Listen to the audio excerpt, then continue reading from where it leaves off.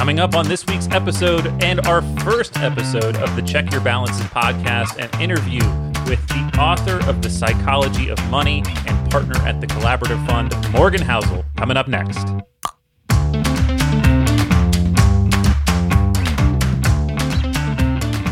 Check Your Balances is a show produced and owned by Craftwork Capital. The views expressed by the hosts and their guests are personal opinions and should not be considered personal financial advice or the opinion of Craftwork Capital.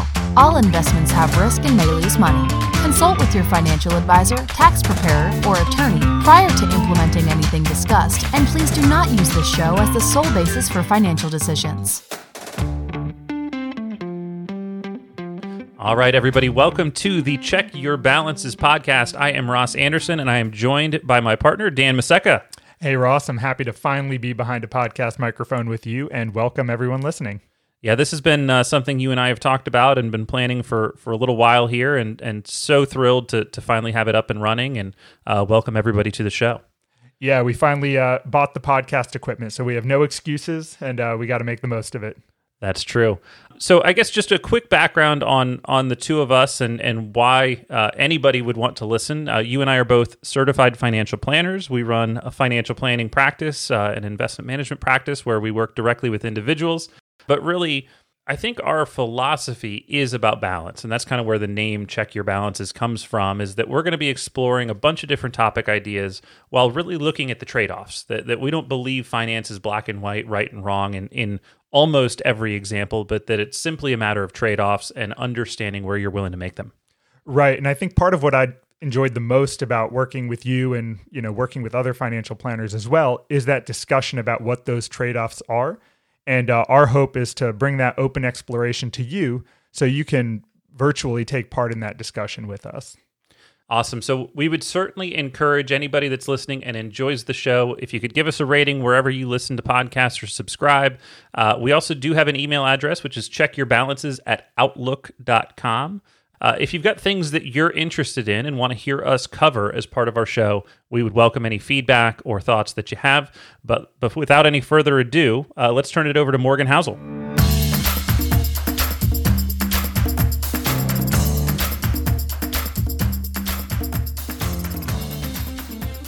All right, everybody, we are so thrilled today to be welcoming to the podcast Morgan Housel, the author of The Psychology of Money. The book has done great. Morgan, congrats on all the success, and thank you for joining us. Thanks, guys. Happy to be here. Yeah, Morgan, so we've been reading your stuff for a long time, mostly in the form of blog posts. Was the process for writing a book very different from the way you approach blog writing? Yes and no. There was kind of a genesis behind this, which was, look, the benefit of a book versus a blog post is that in a book, you can kind of stretch your legs out and go long, tell a long story, and go from there. Whereas in a blog post, you really only have a couple of seconds to catch people's attention. So a book, you can go long. So when I started writing the book, it was great. Let's write really long chapters. And my format was, I'm going to write 10 chapters. They're going to be 5,000 words each. And that's what I'm going to do. And I quickly realized two things. One is that all of my experience throughout my career is in writing blog posts. So I've become, good at writing 1,000-word blog posts. That's what I can do. 5,000 words is a totally different world. It's not just like, I'm just going to write a little bit longer. Like, to structure it and format, it's just totally different. So I had 12 months to write the book. And after 9 months, I had written 2 really bad chapters, neither of which actually ended up in the book. They were both 5,000 words and they were just bad. And everyone who was kind of, in my circle during this period was always saying, "Oh, how's the book going?" And I would just kind of like change the topic. It was not going well after 9 months of doing this. And then I kind of just embraced this idea that, look, no one reading a book ever says like, "Oh, that was great. I just wish you had rambled on a little bit longer." So after I had thought about that, and I just embraced the fact that I write short posts, that's what I do. I changed the format and said, I'm going to write 20 short chapters. That's what this book is going to be. I'm good at writing short chapters that like people like succinct stuff. That's all it's going to be. There's actually a chapter in the book that is 1 page long. And when I turned it in, the publisher was like, "This has to be a mistake. You're missing. Are you missing a file here?" And I said, "No, that's all I have to say about this topic. And out of respect for the reader, like I'm done. That's it. I'm moving on." So, it started out very different to answer your question, but I actually, like as I went on, I just embraced that this book is a collection of long blog posts, and I'm not ashamed of that. And once I got over that shame and just embraced it, it became much easier to write. Now, so I think one of the things that I'm most impressed by is that it's really a finance book that isn't for finance people, right? Most writing in finance tends to be for people like us that are nerds about this stuff and want to learn all the ins and outs. Was that your intent, was to write something that was really more general audience, but finance specific? I think if we go back to around 2014, there was a period where I was a columnist for the Wall Street Journal. And when I first started, they said, Morgan, your duty when writing this column for the Wall Street Journal is to write something that a hedge fund manager will benefit from, but that a complete novice with no experience will understand. That's what you have to do. If you're writing for a major newspaper, that's what it has to be. You have to hit everyone. And then, so that to me started this idea of how can I do that? How can I write something that is beneficial for a professional, but understandable to my mother? I always use my mom as an example of someone. She's a smart, educated woman, but she has no interest or experience in finance. And so that's always kind of been the goal. And I think, if that's for lots of writing, I think if you can write something that people intuitively know and understand, but haven't yet put into words, or need a good story to wrap their head around it and contextualize it and understand it within the context of their own lives, you can really move the needle in that sense. So there's nothing in the book. I'm open about this. There's nothing in the book that's new. There's no new information. I didn't do deep research and uncovered. So there's nothing like that. I just wanted to take what people already know, even if you're a professional or if you're a novice, you kind of intuitively understand, and explain it in a way that is hopefully interesting and easier to wrap your head around, rather than trying to break new ground. And I think part of what makes you so successful at that is all the stories you bring in from other disciplines and other industries. How do you even begin to compile those lists of examples to bring into the points you're trying to make in the book about behavioral finance? I think it starts with this observation that finance is not the study of investing. If you only view investing through the narrow lens of a finance textbook, you're scratching the surface of what investing actually is. Because investing is actually the study of how people behave with money, how people make decisions with money. And that is a very broad field that incorporates a lot of the lessons and rules from other fields. So there are things, very valuable things that you can learn about investing from sociology and psychology and politics and history and physics and biology, all these diverse fields that are very relevant to the study of how do people make decisions around greed and fear and risk and opportunity, which is what investing is. So once you embrace that, then I never read investing books. I very rarely read economic books, but I'm very interested in investing and economics. But once you start viewing finance through the lens of all these broad fields, you start picking up things from various fields. So most of my reading has nothing to do with this, but if you're just subtly looking, here's one example. Last week, maybe this is 2 weeks ago, I was reading a book on the ecology of trees, how trees grow in forests. It's a really fascinating book. It's called The Hidden Life of Trees. It's a very good book. And there's this part in there that says, look, when a large tree drops a seed and then it grows a child tree that comes up from that, underneath it, the mother tree is blocking all the sun. So the child tree below it actually grows very slowly because it doesn't get a lot of sun. And since it's growing slowly, it grows very thick and dense because it's a slow growth. It just has a lot of time to grow dense, and that makes it really strong. Now, if that's not the case, if you take a seed and plant it in an open field where that child tree gets all the sunlight in the world, it will grow very fast, much faster than the trees being blocked by its mom. But since it grows fast, it never has a chance to grow dense. And since it doesn't grow dense, it is very susceptible to rot and fungus. So that to me was just instantly clicked of, if you try to grow too fast, you're going to be susceptible to rot. And that's a very poignant investing takeaway from this book on trees versus the trees that grow slowly, grow very strong. And those are the trees that grow up to be big mammoth oak trees. So I think once you start looking through the lens of how does this tie into investing, you start to see it everywhere. There's so many lessons from all these fields that are very relevant to investing. And that too, that the takeaway from that is, people who are greedy tend to go broke. That's not a light bulb insight. Everyone knows that. But if you can see it through the lens of other fields, it becomes much more powerful to you, I think.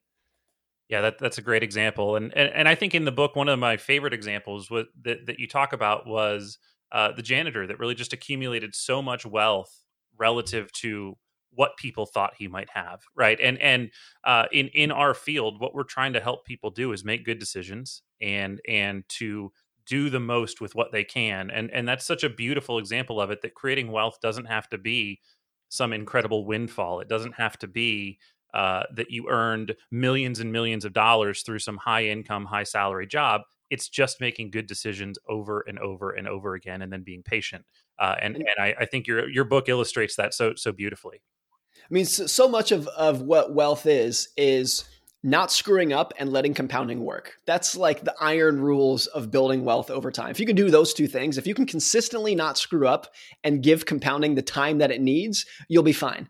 And not only fine, but you'll probably do great. So I start the book with the story of a guy named Ronald Read, who was a janitor and gas station attendant, who when he died, he left millions of dollars to charity. And all he did was he just took, the couple $100 he could save here and there from his job as a janitor, and he invested it in blue chip stocks, and he left it alone for like 80 years. And if you do that, that's all you got to do. Like, you don't have to complicate it more.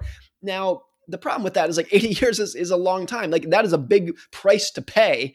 But for people who are willing to pay that price of realizing that compounding and investing is a lifetime endeavor, it's not something of just like, oh, this year I'm going to become a good investor. Like, no, this is a lifetime thing that's going to take. If you are willing to pay that price, the rewards that you can get from investing, the benefits you can get are extraordinary.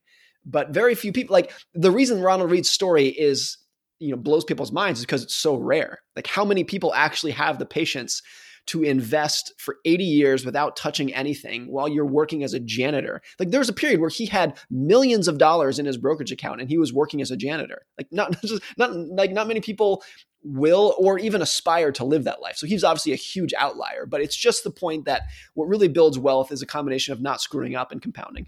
But in many respects, it's almost the identical story of Warren Buffett, just on a different track, right? Yeah, and the lesson rather than a janitor, Buffett was early on in his career earning 2 and 20 as a fund manager, so he had a little bit more capital to invest. But it's the same thing. I make the point in the book that if you look at the track of Warren Buffett's life, 99% of his wealth came after his 50th birthday, and 97% came after his 65th birthday, because that's how compounding works. And this is really important for Buffett because if Buffett had retired at age 65, like a normal person might, or even a wealthy person, if he retired at age 50, like a normal, very wealthy person might aspire to, you would have never heard of him. The only reason that he's a household name is because he continues to invest at age 90. And that's important because a lot of people like us in this industry, professionals, go into huge research about how did Buffett do it? And they focus on how he thinks about moats and business models and market cycles. And I always want to be like, no. He's successful because he's been investing for 80 years. That's it. That's just a fact of math, that if he retired at age 50, he would have had 300 million. And he would have been one of like 7,000 people in Boca Raton who have $300 million. There's a fair number of those people in the United States that you've never heard of. So is Buffett a great investor? Yes, of course. But his big secret, like the rocket fuel of his life, is just the amount of time he's been investing for. He's like the Betty White of investing. That's it. Yeah, I don't know how many people today are familiar with Betty White pre-Golden Girls, but she was back then. She's just going. I also made this point, relevant to the recent news. Joe Biden, this is a crazy fact I heard. Joe Biden has been a politician for 1/5 of the United States' history as a republic. So he, again, like his career is the ultimate long game compounding. He became a senator when Richard Nixon was president. And so, yeah, that's just time compounding to get to where he is today. Yeah. So talking about investing and patience there are always two sides of the coin when investing. We have the investor and then the entrepreneur on the other side. You have the opportunity to work with a lot of entrepreneurs. Do you find that people fall into the same behavioral traps on both sides of that coin, or do people look at things differently? I think here's what's interesting. When I started working in VC, because I came from the Motley Fool, where you guys were at, which is all public market equities. So coming into that new world, I really thought that they were going to be completely different. The VC was just a different universe than public markets. And I realized pretty quickly, And I've become more to appreciate that they're not. Like the Venn diagram between the two has a lot of overlap. There are things that are very different, but at the end of the day, greed, fear, risk, opportunity, it's all the same. It's all the same. Whether we're talking about VC or municipal bonds, like those emotions are all the same. Something that I do see a lot in startups, and this is understandable, is just the desire to make things happen very quickly. Like let's grow this week, let's grow this quarter, let's go raise a huge round and grow our sales 10x this year. And sometimes it works, but a lot of times, just like in any other endeavor of investing, if you take something that needs 5 years to grow and you say, great, that's cool, let's make it happen in 1 month and let's just cram it in there, things can break really quickly in that situation. So you see that a lot in public markets, whether it's investors using leverage to just try to get the rewards quicker, or building a business because startups tend to move very quickly. If you try to force feed that into it, things just grow. Things tend to break. A lot of this we saw in recent years with SoftBank. When SoftBank, the Vision Fund, which was $100 billion VC fund, just had so much money to deploy that there were companies who were like, hey, we want to raise $10 million. And SoftBank would say, great, we'll invest in you, but we want you to raise $500 million so you can grow faster. I mean, some of those numbers were literally that. And a lot of those companies that took more money, they tried to speed up their growth and it broke them. It just like some things can't be forced. And you see that in public markets and VC alike. There's your tree analogy again, right? That's it. They were planting the seed in the open field. They got all the sunlight, which in this case was capital, and they just grew too quickly. And growing quickly at first feels great. You're like, look at me go, I'm growing. And then you realize that you never got dense and you're susceptible to fungus and rot, and then everything breaks. So I wanted to ask you about lifestyle creep, and you give a couple great examples in the book, but I really liked kind of the progression of talking about the baseball player on a rookie contract versus more of a veteran player with an incredible salary, and then comparing themselves up further and further on kind of the wealth scale. My observation of this in working with clients has been, it's not so much that there's people out there that may have more. We all seem to know that, like instinctively, there's always another level, but it's really the people you view as your peer group. What are they doing? And when you go to college with people, everybody's in college, everybody lives in a crappy apartment. Once you get past that, certain people start to accelerate. And that's where kind of that keep up with the Joneses mentality seems to come from. And you talked about your own discipline and that you've kind of suppressed that lifestyle creep. Is that partially is your peer group also doing that? Or do you feel like you've had to really make a conscious effort to not look at kind of the group of professionals around you and accelerate? I think I have peers that are both. Because I work in finance, I'm sure this is true for you guys too. I have a couple friends who, because they've worked in finance and done well, have a lot of money. And if I go over to their house or see whatever, there is a little bit of FOMO that can hit me. And there's times when I want to suppress it. There's times when, it has nothing to do with the actual friend, but there's times when I'm like, I don't want to be close friends with very wealthy people because I'm as susceptible to that FOMO and lifestyle creep as anyone else. It's very easy to be like, well, if he has that car, maybe I should have that too. And I don't want to fall into that. So I think there is a little bit of that, of like, choose your friends carefully.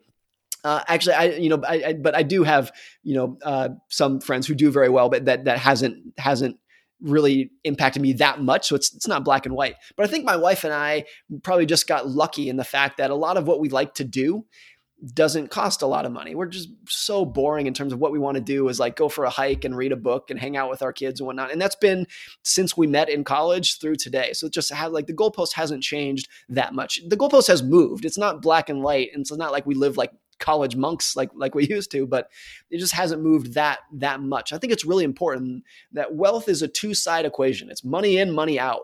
And the industry, whether it's fund managers or even most financial advisors, some financial advisors, I would say, the huge majority of the attention is on the money inside. How can I improve my investing returns? How can I earn more money? How can I get a bonus? How can I get a raise, get a promotion?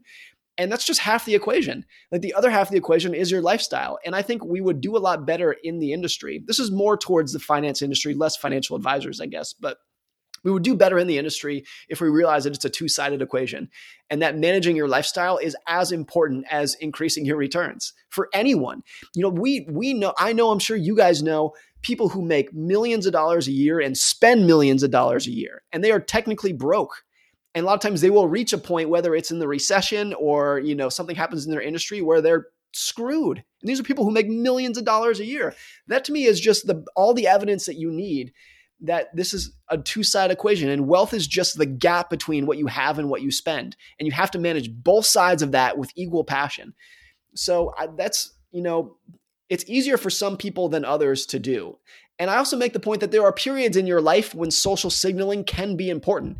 If you're a young person trying to find a spouse, trying to find a mate, like your ability to dress well and socially signal to the world is important. I don't want to pretend like, none of it matters. You should, buy your clothes at Kmart. Like it's not like that. But I think people do tend to overestimate the benefit of social signaling and underestimate the benefit of independence and controlling your time, which is what wealth and money that you haven't spent can do for you in a beneficial way. Yeah, well, it's just harder to reduce your lifestyle, and sometimes it feels easier to just make more money. And we're coming off a year last year where in the market, it seemed like everyone could make a lot of money. So when we're talking about, investor behavior, I'd imagine that when everyone's looking at their brokerage accounts and seeing that they were able to earn 30, 40, 50, 80, 90% returns, you might be facing this new style of everyday investor who has this uber confidence in their ability to self-manage and be good at it. And maybe that'll affect the way people are thinking down the road.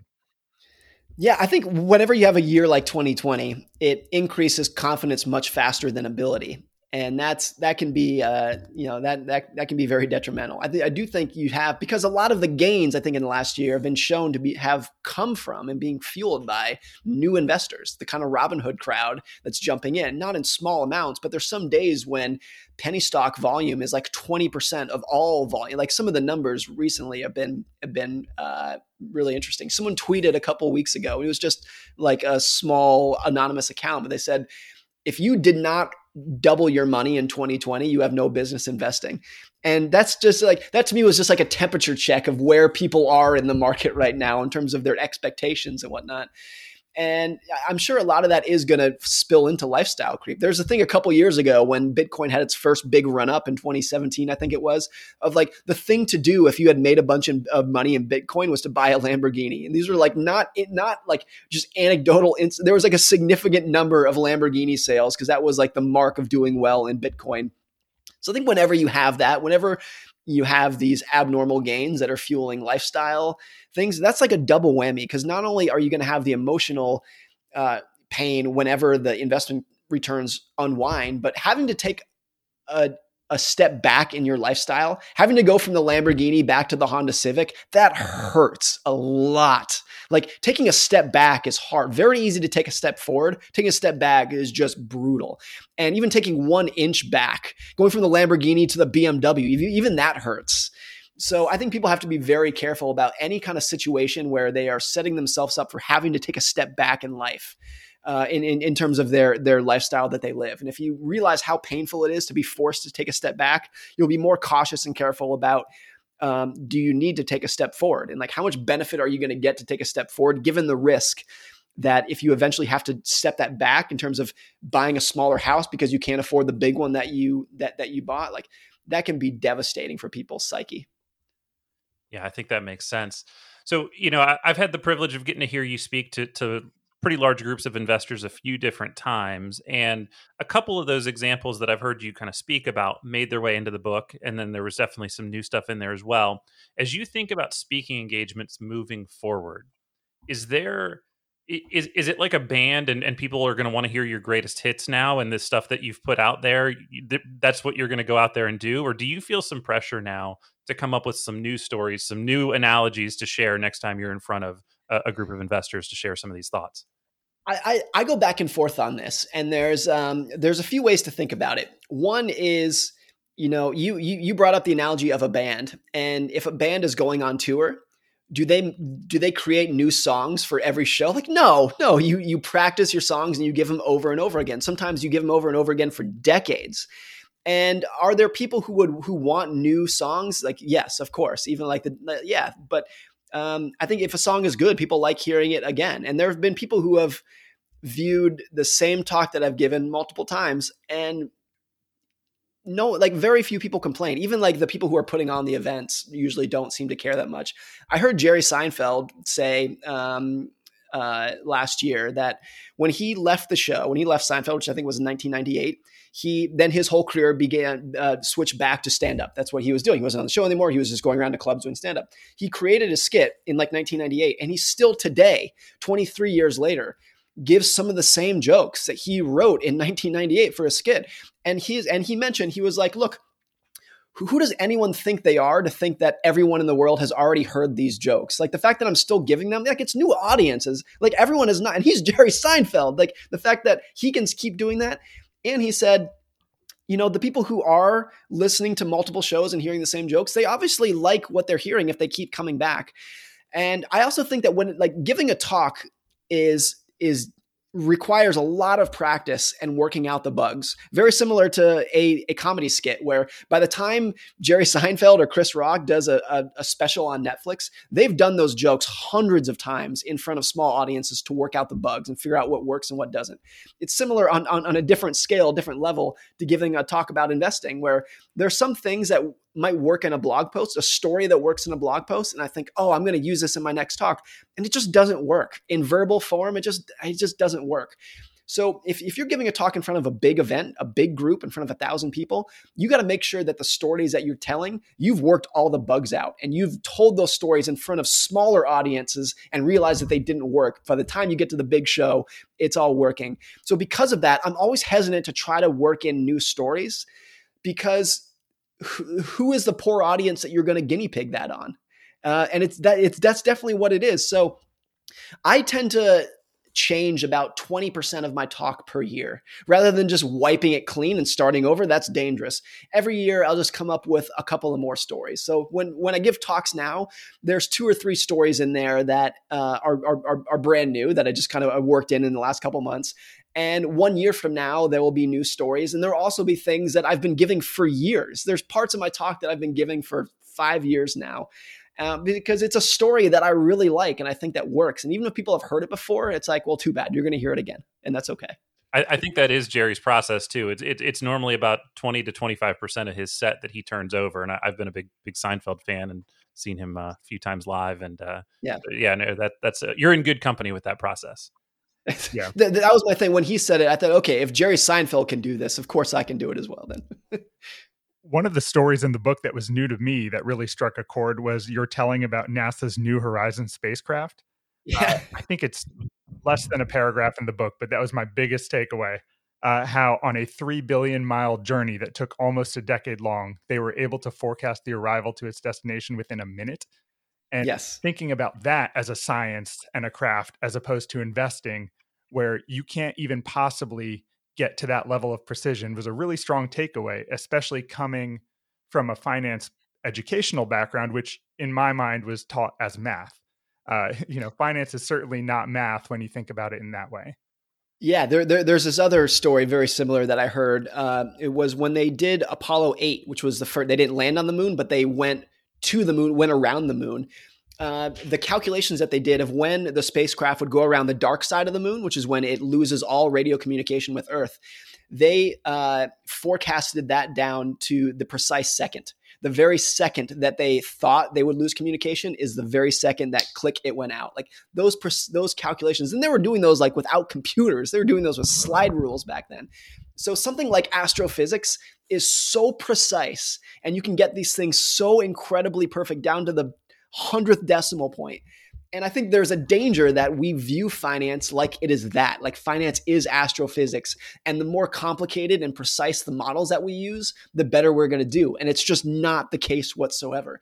I think the best we can do in finance is just to get things like in the same solar system as like where we're getting it. Like if we can just lob something and get it in the right direction, that's the best that we can hope for, with a huge room for error about what we need. And if you can make a forecast or like have a financial plan and say, this is my plan, but I have such a room for error in this, versus saying like, okay, at age 65, I'm going to have $1.2641 million. Like, it's just not, if you can just get it, a big room for, I think fewer things are as important in finance as room for error, because room for error gives you endurance, and endurance is what makes compounding work. So you just have to have a huge gap between what could happen and what you need to happen is really what you need in finance. And a lot of people don't like that discomfort. A lot of people like having a very firm, precise plan down to the dollar. And I think those are the people that tend to screw themselves up, because the less room for error you have, the more susceptible you are to surprise. Now, in the universe, when you're traveling to Pluto, there's no surprise. There's no wind. There's no resistance. You just get on your path and you go. As long as you don't hit an asteroid on your way, you're going to get it. But in finance and in economics, that's not it. Every single year, every month, there's something being lobbed at us that we did not see. The biggest of which lately has been COVID-19, which of course no one was talking about ever before last January. And then it became the biggest economic story since the Great Depression. And I think if you look historically, that's usually the case, that the biggest risk is what no one sees coming. It's September the 11th, Pearl Harbor, the Great Depression, which no one saw coming. It's these things that no one is talking about until they occur, that really requires a pretty big degree of room for error in your planning, in your savings, in your investing outlooks, to have the amount of endurance that can keep you in the game over time to do well. Yeah, that really resonates with me, and I think that's part of why we were so excited to have you on the show. Is, the name of our podcast is Check Your Balances, but our firm is called Craftwork Capital, and that really is a nod to Professor Damodaran at NYU, and he describes valuation as not being an art or a science, that it simply can't be either. And that analogy, in my mind, was so accurate, both for valuing a company as well as financial planning. It's not an art or a science; it's a craft, and that it has to meet in that intersection where, we're practicing our craft. There is no world in which we can deliver a financial plan or an investing thesis that is 100% accurate, and leaving that room for humility, really, in how you make those, whether they're projections or predictions, is so critical to the process. One thing I've always thought is that I think the closest field to investing in finance is probably medicine. Because look, medicine is a science. There, of course, there's we know a lot about how the body works. We know a lot about treatment. So there's a very big science element to it. But there's also so much of health and medicine that is not science. Like, you can be the smartest doctor from Harvard. You can know everything. You can have the Nobel Prize in medicine. But if you don't have the willpower to have a good diet and get enough exercise and enough sleep and manage your stress, like, none of it's going to matter. You can still be very unhealthy. Or if you go to your doctor, you go to the best doctor in the world and you say, "Doc, what is my health going to be like 10 years from now?" Who knows? Who knows what's going to be? Who knows how your lifestyle is going to change? Who knows if some cells in your body are going to turn cancerous? Like, you cannot forecast that with any kind of precision. And I think it's the same in investing. We do know a lot of the science behind investing, of how to value companies, discounted cash flows. We have so much data on the economy. But what's going to happen in the next 10 years? Like, who knows? Because a lot of these, even if it is a scientific endeavor, there's so much left to chance and randomness, which is what happens with cancer in the human body, or what happens with bear markets and recessions and whatnot. And there's a lot that even if it's a scientific endeavor, relies on psychology of, even if you know the science, do you have the willpower and the behavior to have good behavior, to eat a good diet and exercise, or to save and keep your emotions in control? So I think that's where finance and medicine really merge. There's a lot in common there. I think that's a great example. Just from what I've been hearing and reading, the trends in medicine are also to build better communication and relationships with patients, to cover that aspect that can't be treated with, drugs, making sure that people are focusing on their total wellness as opposed to just, internal medicine. But it's hard. And it's hard for the same reason in finance, which is that in medicine, people want their treatments to be science. And what I mean by that is that people want a pill. Like, I'm sick, give me the pill to fix it. When a lot of times the answer, of course, I'm not a doctor. You guys aren't doctors, but this is my understanding. A lot of time, the cure to fix it is no, you need to lower your stress and eat a better diet and get some sleep. People don't want to hear that. That's not exciting. It doesn't seem real. And very similar in finance, where people are like, what's the best stock for me to get rich? And the answer is like, no. You need to save more money and be more patient and lower your expectations. That's the real answer. But just like the doctor telling you to eat a better diet and get some exercise, people don't want to hear that answer, even if it's what works. I love that example, and certainly that rings true for us. So Morgan, what's next for you? Are you with this book now kind of done? Do you think you'll continue to write and pursue other books? Is it back to blog posts for you? What's in your horizon? It's always going to be blog posts, but I will write books every couple of years. I've sold, let's call it book number 2 to a publisher. I haven't started writing it yet, but that'll be on the plate this year. I'll write it in 2021. It'll probably come out in 2022. And Psychology of Money is also being turned into a documentary. So that'll be another big project for this year that I'll be working on. And other than that, it's kind of the same old blog posts and speaking. Obviously speaking, lately has been from my webcam at home, which is kind of nice. I don't have to travel that much anymore, but I'm also excited to hopefully get back out on the road when COVID and vaccines allow us. Awesome. Well, we really look forward to it. For anybody that has not read it, The Psychology of Money, it's on bookshelves. Also, the audiobook, Chris Hill doing the audio, I thought was great. My first time consuming it was listening to it, and love to hear a friendly voice. Yeah, no, it's great. Chris reached out to me before I started writing the book and said, hey, if you do an audiobook, I want to do it. And it was like, just say no more. Done, of course. For one thing, every author who has read their own audiobook says it is just absolutely agonizing to do it, to read out loud your own words, because you get to a sentence where when you read it out loud, you're like, oh, that was an ugly sentence. So the fact that Chris did that for me and I didn't have to do it was great. And his voice is wonderful. Chris is a dear friend of mine. So it was great to have that partnership. Yeah, definitely pick up the book. Morgan's a great Twitter follow, and you can read his blog on the Collaborative Fund website when he posts there. We really appreciate you joining us today. Thanks, guys. This has been fun.